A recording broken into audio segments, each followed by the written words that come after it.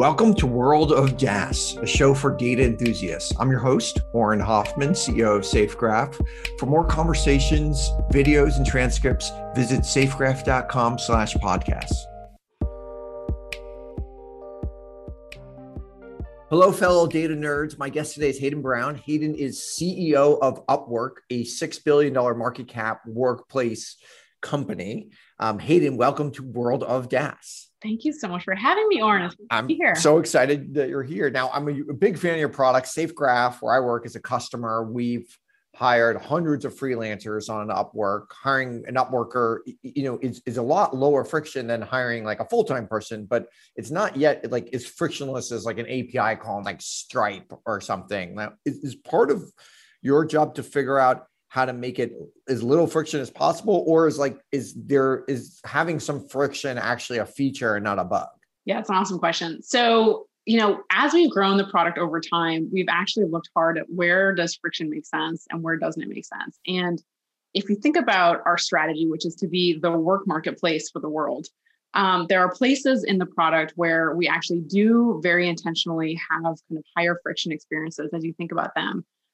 Where we need to collect a lot of information from users potentially, such as think about onboarding a new freelancer into the system as an example. Historically, that has been a somewhat higher friction experience where a new freelancer comes in, we need to get a lot of information about their skills, their expertise, because the more information we have about them, the better we can do at matching them with exactly the right opportunity in our work marketplace. Now, over time, we've also added a lot of integrations and ways that they can, for example, upload a PDF of their LinkedIn profile or a Behance link or like other things from maybe places that they have that information already stored elsewhere to reduce the friction. But at the end of the day, if they create like a blank profile, that's not going to do anyone any good in terms of us being able to match them. If I'm like a company and I'm trying to let's hire like the fifth freelancer to do the same kind of task or something like that, like I've seen even over the years where it's becoming easier and easier on Upwork to do that. Is there some sort of sense where like the goal is to be able to get you to hire someone in X number of seconds or X number of minutes or something? Totally. Or how do you like reuse your previous job post or do the same thing again. And you can imagine at the other end of the spectrum, we have experiences like we just launched this thing called Project Catalog, which is like a one-click hiring experience for the client where they can just browse a catalog of projects that freelancers have created, have priced, have basically packaged as like a one-click purchase.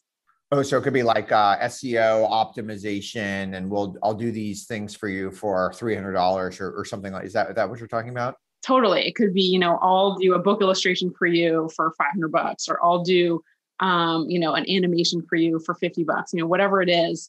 And that is super low friction. It's like a one-click checkout type of experience.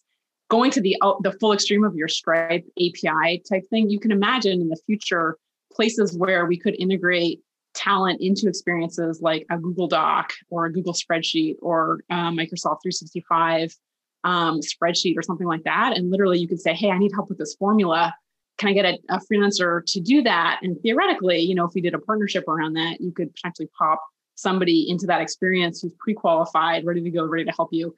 And it could be absolutely frictionless. So the roadmap is very long in terms of the types of things you might imagine us doing, not just today, but also tomorrow to make these experiences completely frictionless, as the future of work keeps extending out ahead of us. Now, there are certain parts of the organization where, like, let's say engineering or marketing, they're really used to hiring these freelancers. There's other parts of the organization maybe not so used to it. Like, how do you think about that? Is it part of your job to like do education to different parts of the org, or how do you think, and how is that evolving over time? Yeah, I mean, I think over the last year, we saw that companies, first of all, got so much more comfortable with remote work. And for us, given that we operate basically a global platform for contacting and working with freelancers remotely, the fact that basically every company in the world suddenly got comfortable with remote work meant that overnight, lots of people suddenly realized, wait a minute, I can, work with remote talent. And that's huge.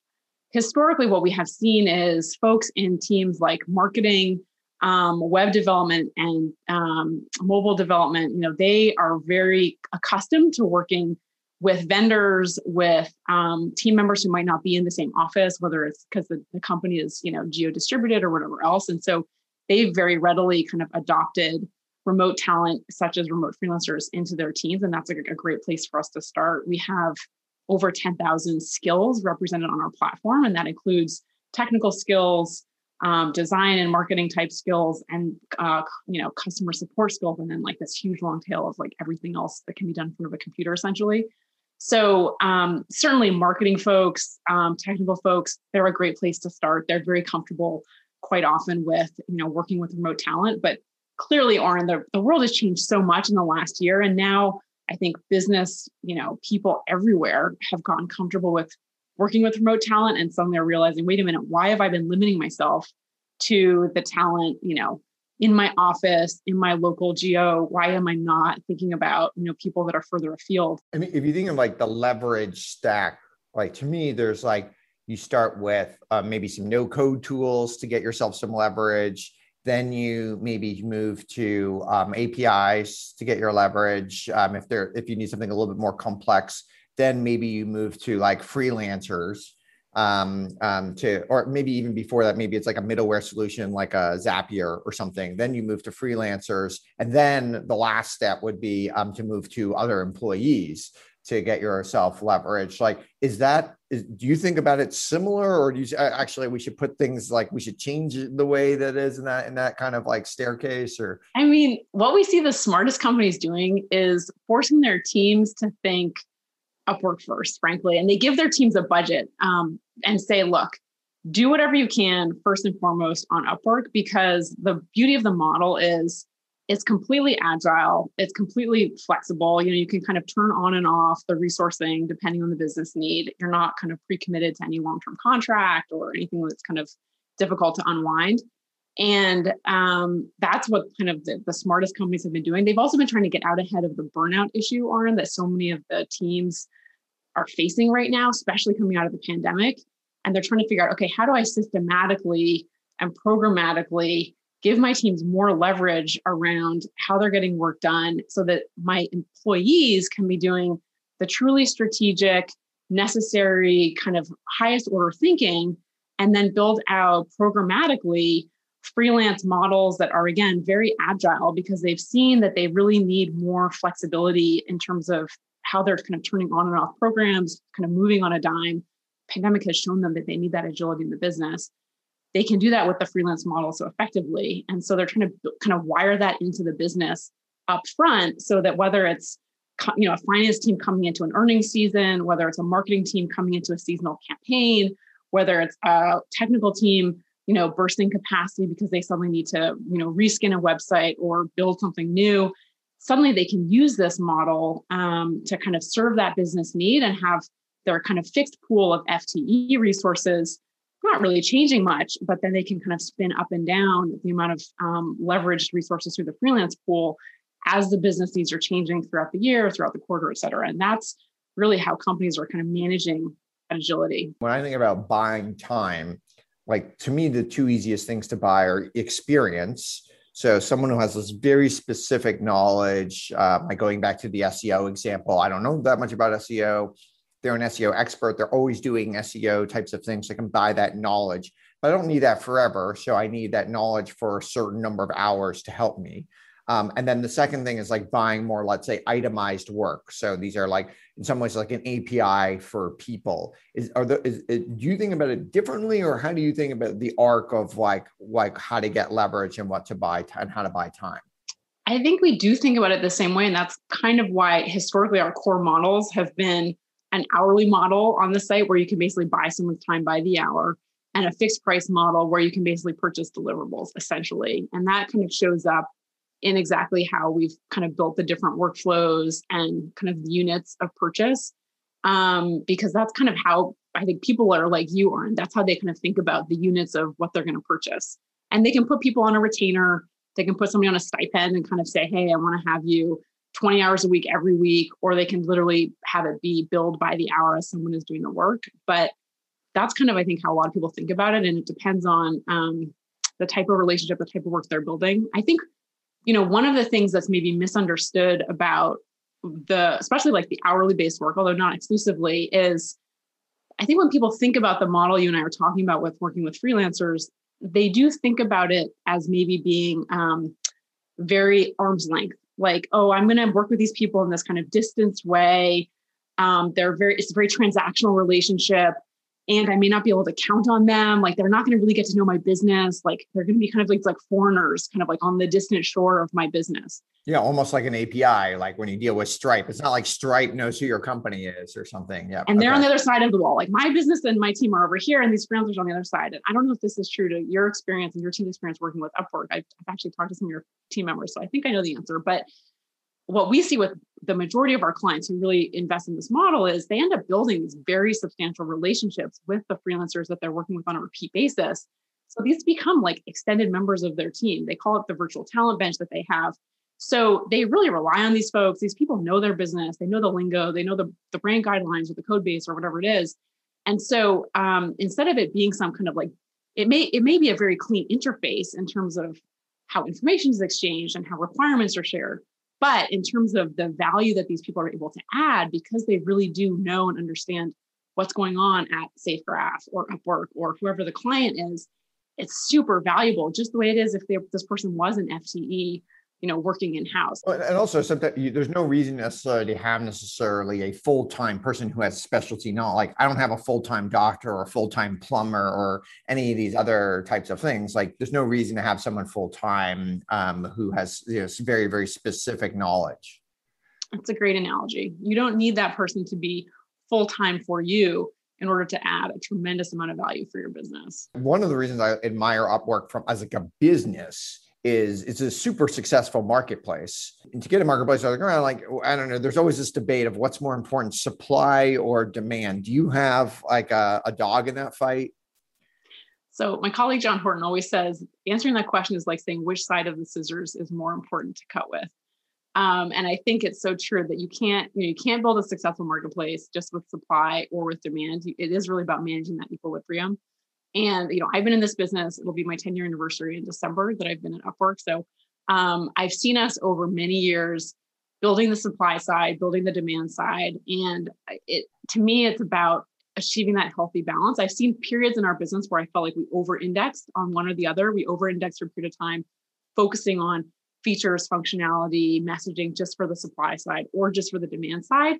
And when the pendulum swings too far to one side or the other side, I think you start to pay a price in terms of eroding the value proposition, the trust, et cetera, that the other side has in your market. Upwork in some ways is a fairly mature marketplace. Like to get one, if you were advising a company to get one off the ground, like is there one, do you think one versus the other, or do you still think it really is that harmony and balance that's so important to do it?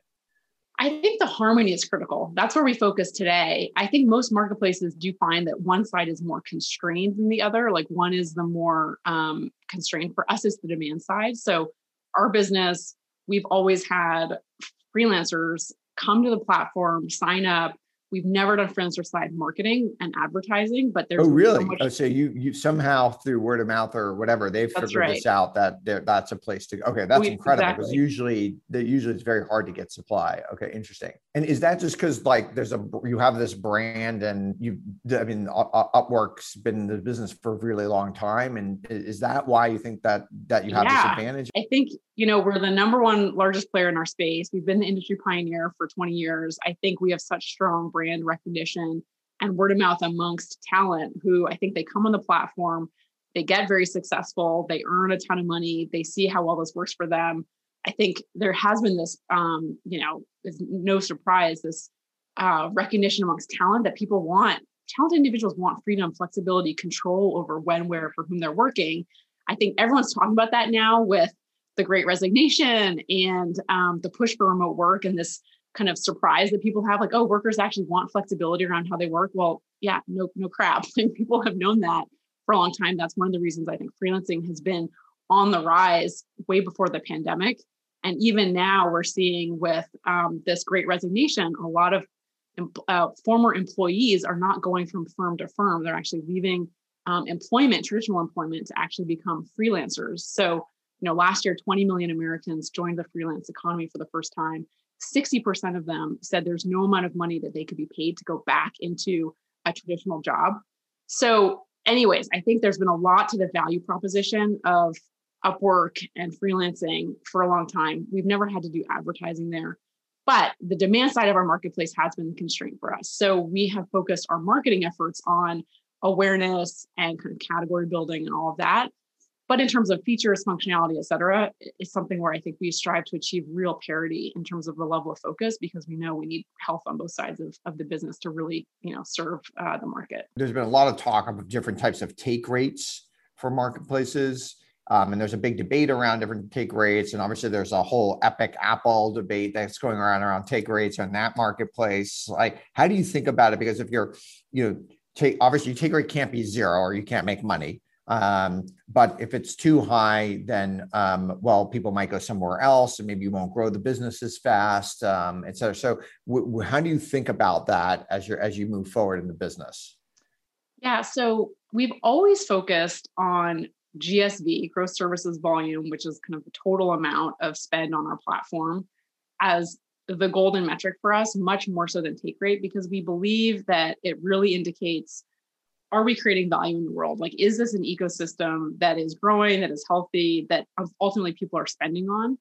And take rate is definitely a concern, but it's definitely a secondary concern. And for us, given that we measure our total addressable market at over $1 trillion, and last year we had $2.5 billion of GSV on our platform. You got a lot of ways to go. Yeah. Exactly. We are far from achieving our total TAM, which is super exciting in terms of the growth opportunity for the business. But it also means that when I think about take rate as a priority, it's less of a priority than driving overall GSV growth. When we look at, is our take rate healthy, and how do we expand it over time, which certainly there are those opportunities.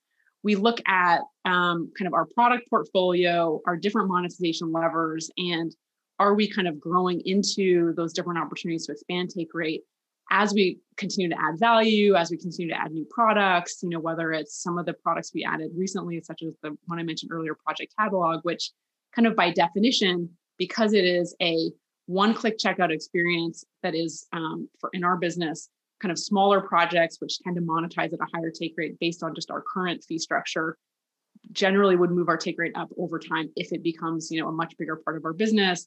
And you can imagine you can add things like background check services or all these other types of things. Like a lot of marketplaces do make money on things like interchange and foreign exchange fees and stuff like that.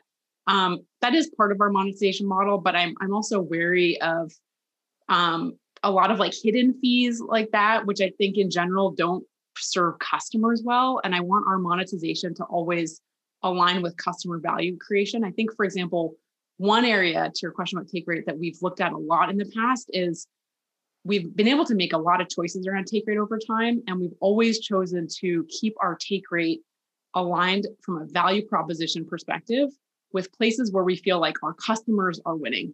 So for example, because our take rate is basically a percentage of freelancer earnings, when freelancers when they're basically able to charge more, we make more. And we've always felt that's really important in comparison to platforms like Uber or others, where they basically, when they cram down rates of their drivers, they take a bigger spread. And that's kind of the inverse of our model. When our freelancers are able to bill more, we earn more. Whereas, in Uber, when they're able to press it down, they earn more. We felt it's from a value proposition perspective, important for us to stay value aligned with our talent earning more, because we want to create this cycle where we're incentivized to match the highest quality people who can kind of drive the best outcomes with our clients. And once we kind of head too far in the other direction, it could get challenging. So yes, we have some other products where we do take a spread on things, but we kind of want our core model to stay very value aligned with our customers. Yeah, I'm super fascinated with these marketplaces. Do you study other marketplaces? And if so, which ones do you look at and say, oh, this is really interesting, they're doing this new thing over here? Or how do you do your own research about that? I'm so fascinated by them too, Arn. Marketplaces are the coolest businesses around, and they're all so interesting. I love looking at other marketplaces. I think some of the most interesting ones that we look at are things like dating websites, which at first blush may not seem that relevant for our business. It's a bit of a two-sided though in a dating marketplace. The supply is also the demand, right? Well, yeah, and I think what's interesting too is because we run a services marketplace, any given freelancer only has 40 or 50 or 60 hours in their week that they can put into work. Unlike a goods marketplace where potentially a seller could have, some, very large number of goods that they can kind of just keep reselling. So the analogy to dating is kind of like you can only like go on so many dates or like only be matched up so many times, as an individual. And some of the also nuances around services and the things like soft skills and, do we have chemistry working together? And some of those things are also kind of parallels to like the things that are like harder to quantify. I think in a dating website matching scenario versus if I'm looking for an iPhone case on eBay or Amazon, I can just put in my requirements or my, things like that, which are very different. So it's interesting because the analogy in dating marketplaces, like one of the key constraints of like getting things moving is geography, right? It's really, you generally want to date somebody, I presume, in one's geography, where in your case, geography is not a constraint, but the constraint is a particular type of talent. Again, going back to that SEO, you need to have SEO consultants and you need people who want SEO consultants to go do it. So it's this like niche that you're looking for. Are there other types of marketplaces where they have like, other weird constraints that are out there? So actually on the geography point, I think it was Bill Gurley who told me recently that something like 40% of marriages now actually originate with online dating, which is like a mind-blowing stat when you realize that, that's a pretty nascent market and how quickly the world has shifted from offline to online. And I think that's another one that's like really interesting for our scenario because, we match online, obviously. And you're right. Geography is less of a factor, although time zone sometimes is more of a people do want to have some of those constraints. And you think like, how quickly can we move the offline world of like recruiting to, truly online? I think some of the other ones, we look at a lot of the traditional, the Etsy's of the world, eBay's, Amazon's, there's like a lot of those that are interesting. And then looking at smaller companies that are doing things in like vertical niches are always interesting, to see what are people doing specifically in like design and creative or tech. There's always a bunch of startups that usually try to get going in different verticals that we serve. And then they kind of scale up to a certain point, realize that their customer acquisition costs can't really scale beyond like a $10 million business or something like that, because the customer doesn't have like enough repeat buying behavior. They kind of get tapped out and then they usually come to us and try to get us to buy. What do you think of like a Cameo? In some ways they're similar business, right? Obviously a different type of supply, and a different type of demand. And I guess in the demands case, like maybe people aren't buying from Cameo that often.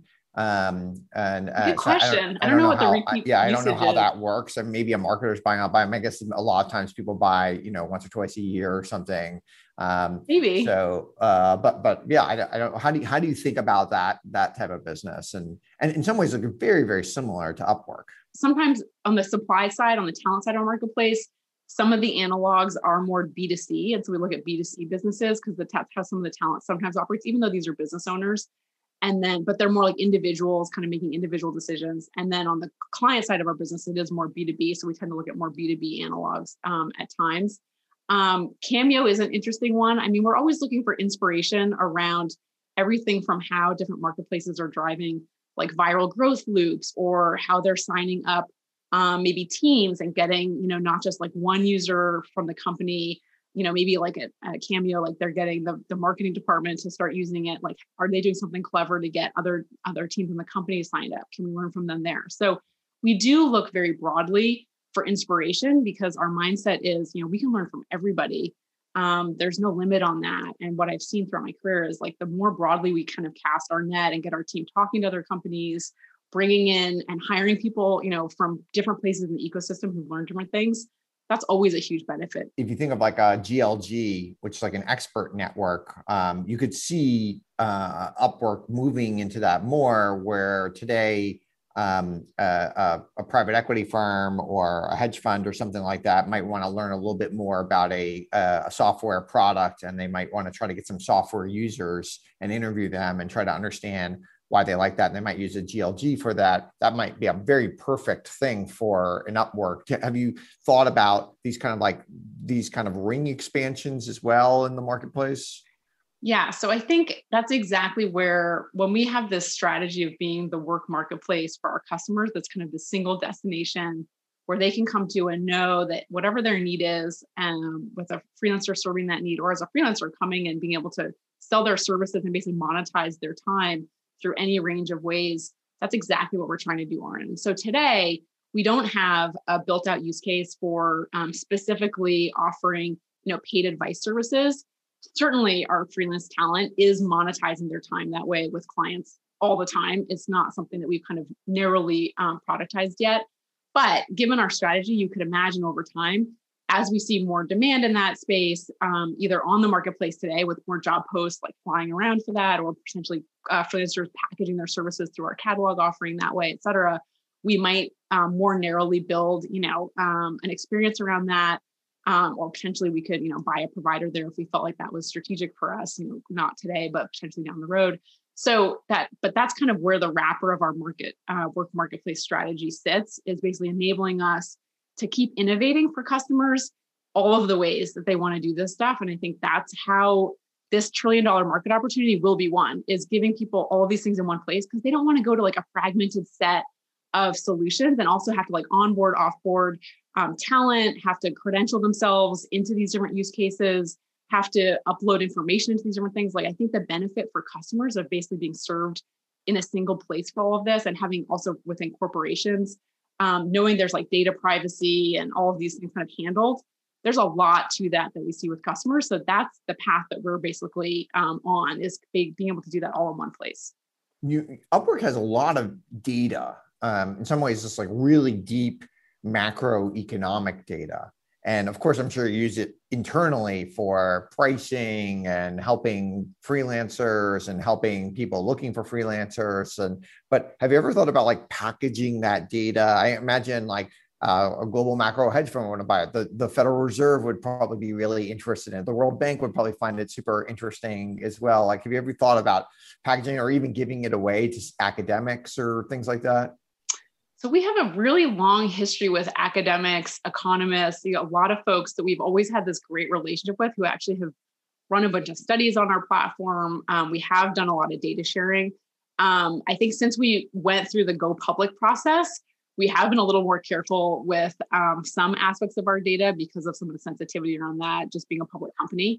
But definitely we're on a journey now, actually, with our chief economist, Adam Ozimek, and some of the work that our product team is doing to figure out what other data can we externalize, because basically we're running like a $2.5 billion economy on our platform with all of this rich insight around, labor pricing in different pockets of the world, like how, trends are moving in terms of the freelance economy. Specifically, we publish some of this stuff through our research studies, our annual freelancing report we put out, all these different things. You mentioned you have a chief economist. Is that a full-time person, or is it like they're a professor somewhere else and they do it part-time for you? And how do you make a decision one versus the other? Yeah, he is a full-time person with us, and he's awesome. And he basically just like is crunching numbers on the platform all the time, publishing reports. Also, he's like prolific on social media, sharing and engaging with other academics, experts, et cetera, around the insights that both we have from our platform, but also kind of connecting that to some of the other reports, studies, debunking. So similar to like, let's say what a Redfin would do for real estate or something, you can do for understanding that's so interesting. Totally. So there's a lot that we're doing there, and we're basically trying to even bring more of that to the fore, especially at this moment when the like tectonic change in the labor marketplace is happening so rapidly. And we're seeing some of the data on our platform, and we're going to try to get more of that out into the ecosystem. So for us, it's not about monetizing it. It's more just about helping educate folks who really don't have the visibility that we have into this really, exciting part of the economy, which is frankly becoming such a bigger part of how people are working. I mean, right now, more than half of Generation Z is freelancing. And yet people just talk all the time about employees, employees, employees. And like, yet people are Wait, what's freelancing Generation en masse Z again? in the workforce, like the current, like 18 to, 25-year-olds or something So like after that. the millennials. Okay. That's right. The next generation after millennials. Do they have a W-9 and they're freelancing on the side? And is that how they start doing it? Like, okay, I've got a job right out of college. I'm working at, wherever I'm working at General Electric, and then on the side I'm freelancing, or is it like I'm freelancer first and it's like a van life forever, and I never want to go back to doing anything else? It's all of the above. But I think what this generation has really seen, I mean, they grew up seeing the 2008 recession. They basically realized from very early on as they were going through college and coming into the workforce that the employment contract essentially was broken and that they could not count on being an employee as kind of a safety net for themselves. And frankly, I think their value system is much more aligned with this idea of being independent, paving their own way, carrying with them a set of skills and a portfolio of experience that really is something that they can count on to, be the way that they're going to earn their income. So it's a very different value system and outlook on how they're going to be successful and kind of paving their way. It's part of the creator economy. It's kind of all of that coming together so that people may have, a day job, so to speak, but really, even if they're doing a side hustle, it may be that that's part of how their like passion economy side of themselves shows up, is part of how they're making a living, and maybe is what they're aspiring to do full time if they're not doing that already as their full time way of earning. So I think this is a generation that has just a very different outlook on what employment means to them, and it's almost like employment may be what they need to do for now, but until they're building like their portfolio, their established way of actually being independent and earning this way. Are all the different freelance systems like symbiotic? Like if I drive for Uber, I may be more likely to try out Upwork or vice versa? Or how do you see yourself or how do you see all these different systems like interacting with one another? So I don't have data on that. I mean, my suspicion is we don't like anecdotally have any like indications there's a real overlap between like Uber drivers or DoorDash delivery people and Upworkers, because really Upworkers are not part of the gig economy in the traditional sense, because these are really highly skilled people chosen to freelance as the way that they're earning their living, which tends to be very different than the profile, I think, of those other folks. But what I would say is there is this sense we have seen increasingly in the freelance economy, people doing this out of choice rather than necessity. And the data backs that up. More for the first time, it was in 2019, more than half of the people freelancing in the economy as a whole, not just on Upwork, were doing so out of choice, not necessity, which was the first time that was the case in all the years that we had been doing this study. Moreover, as we went through the economic downturn last year, when we were surveying freelancers on our platform, we heard from them that they actually felt more secure being freelancers than if they had been in traditional FTE jobs. And the reason they said that was that they were on average working with 5 or more clients. And they knew that if they had lost one of those clients or one of those clients went out of business, they had this like safety net of other ways of earning.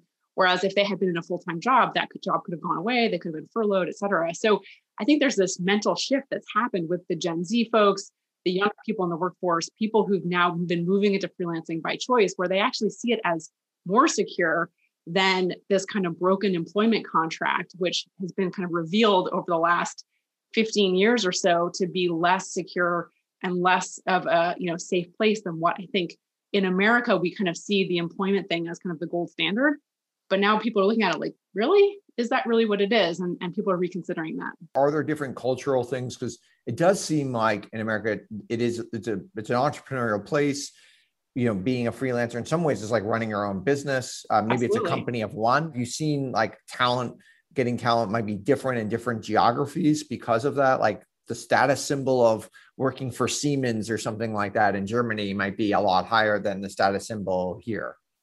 It's a great topic. I think that the stature of freelancing globally has definitely improved significantly in the last couple of years. Yep. And I remember talking to freelancers, for example, in India, even like 5 years ago, and they said, wow, I can't tell my mother-in-law that I'm a freelancer because they're like, what is that? Like, that's not a thing. Who do you work for? Like, I need a brand name. And I think fast forward to where we are today, and increasingly people are proud to say, I'm a freelancer on Upwork. It's a status thing. We see on LinkedIn people reposting when they get like a top rated badge on Upwork and things like that. It's really something that they can celebrate now. So I think the stature is changing, but many of the negative stereotypes do still remain. And I think, we see this in the research we do where there's stigma still, and people think freelancing is not like a serious career, or they think, oh, you're freelancing. Are you in between jobs, and that type of thing. And so even though we've come a long way, both in the US and globally, we're not where we need to be yet. And I think when we talk to freelancers, they still run into these things, either in their families or, at a cocktail party or whatever, where they, people are kind of like still trying to figure out like, well, what do you really do? And they're like, no, I'm a serious freelancer. I earned $300,000 last year on Upwork. And people are like, wait, what? So the disconnect is still there, and there's work to be done to change the stereotypes. Now, COVID really did seem to have massively accelerated the freelance market, accelerated obviously Upwork, and it seems the wages for at least these technical workers have really gone up quite a bit because of those supply constraints. How do you see those do you think that the wages will go back down? Do you think they'll plateau where they're at? Do you think they're going to still go up? Like, where do you see that moving in the future?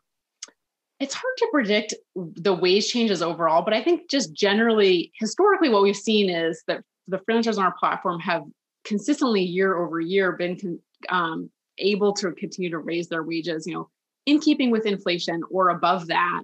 And that I think as we look at the global supply of labor in technical fields and other places, there is a good supply of that. I think businesses typically have not been good at looking in the right places for the labor, but the labor does exist. So I'm not sure that I would expect it to go down for any reason. I think that there is a lot of demand. The demand will keep increasing. There is a lot of supply. People haven't necessarily been, successful in looking on platforms like Upwork, to find it, but they're figuring that out now.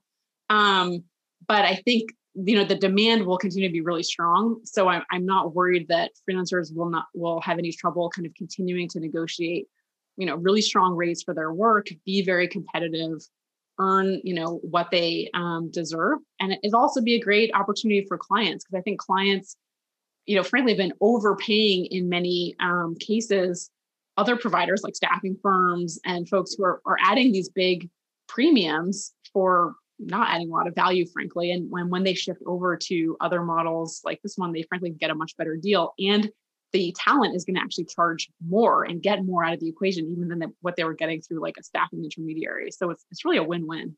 Now, I'm super interested in like you personally.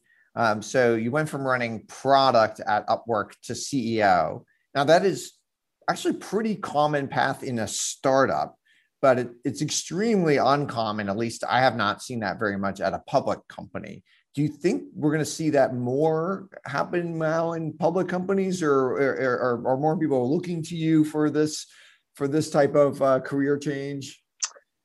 I do talk to a lot of product leaders who want to make that next jump to CEO. So I think sort of the appetite from product leaders is there to move into the CEO chair. And it's kind of the obvious place, because product is kind of like the central place in a company. You have to interact with sales and with marketing and with engineering so you already have those relationships. You're developing the long-term strategy for where the company goes. So it makes sense, but it does seem for many public companies they're taking the sales leader or maybe the finance leader or somebody else often and promoting them rather than like the product leader. Yeah, I haven't looked at any data of what's happening, especially in tech companies where product does play such an important role in the things that you mentioned, driving the strategy, long-term planning, and having such a cross-functional view of the business and those partnerships. I think in our case, it was a pretty logical, transition, because I was in a situation running product and marketing too, and had those relationships and such a great view of the business from my time here, after so many different chapters in the business, and a big vision for where we could go. But I think, the product management role also has evolved so much, Oren. I mean, you've seen this over the last 10 plus years. I think when I got into product management, it was still like a really poorly defined field.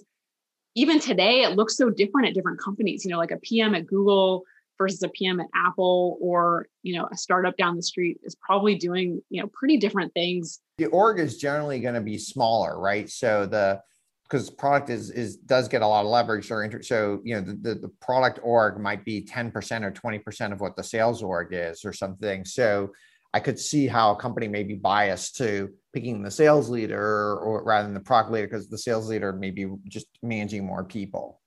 Yeah. I mean, product, you're not usually leading an army, right? I mean, it's a highly leveraged org. But I think a lot of the skills around like communication, vision, leadership, those translate pretty readily to, the C-suite and the CEO chair. So it'll be interesting to see what happens in the next, 5 to 10 years, as I think a lot of the product management function leaders who kind of grew up in product over the last decade are getting to that point in their careers where they're really ready for that next role. And what will companies do? Who will they be looking to lead? It's interesting because if you look at venture funded startups, so many of those CEOs were PMs at other companies. Maybe they're PM at Google or something before, but that's where they came out of. That's how they learned to be a CEO. Yeah. So I think maybe you're right. Maybe we'll see a real change in the future. Okay. Last question that we ask all of our guests. If you could go back in time, what advice would you give to the younger Hayden?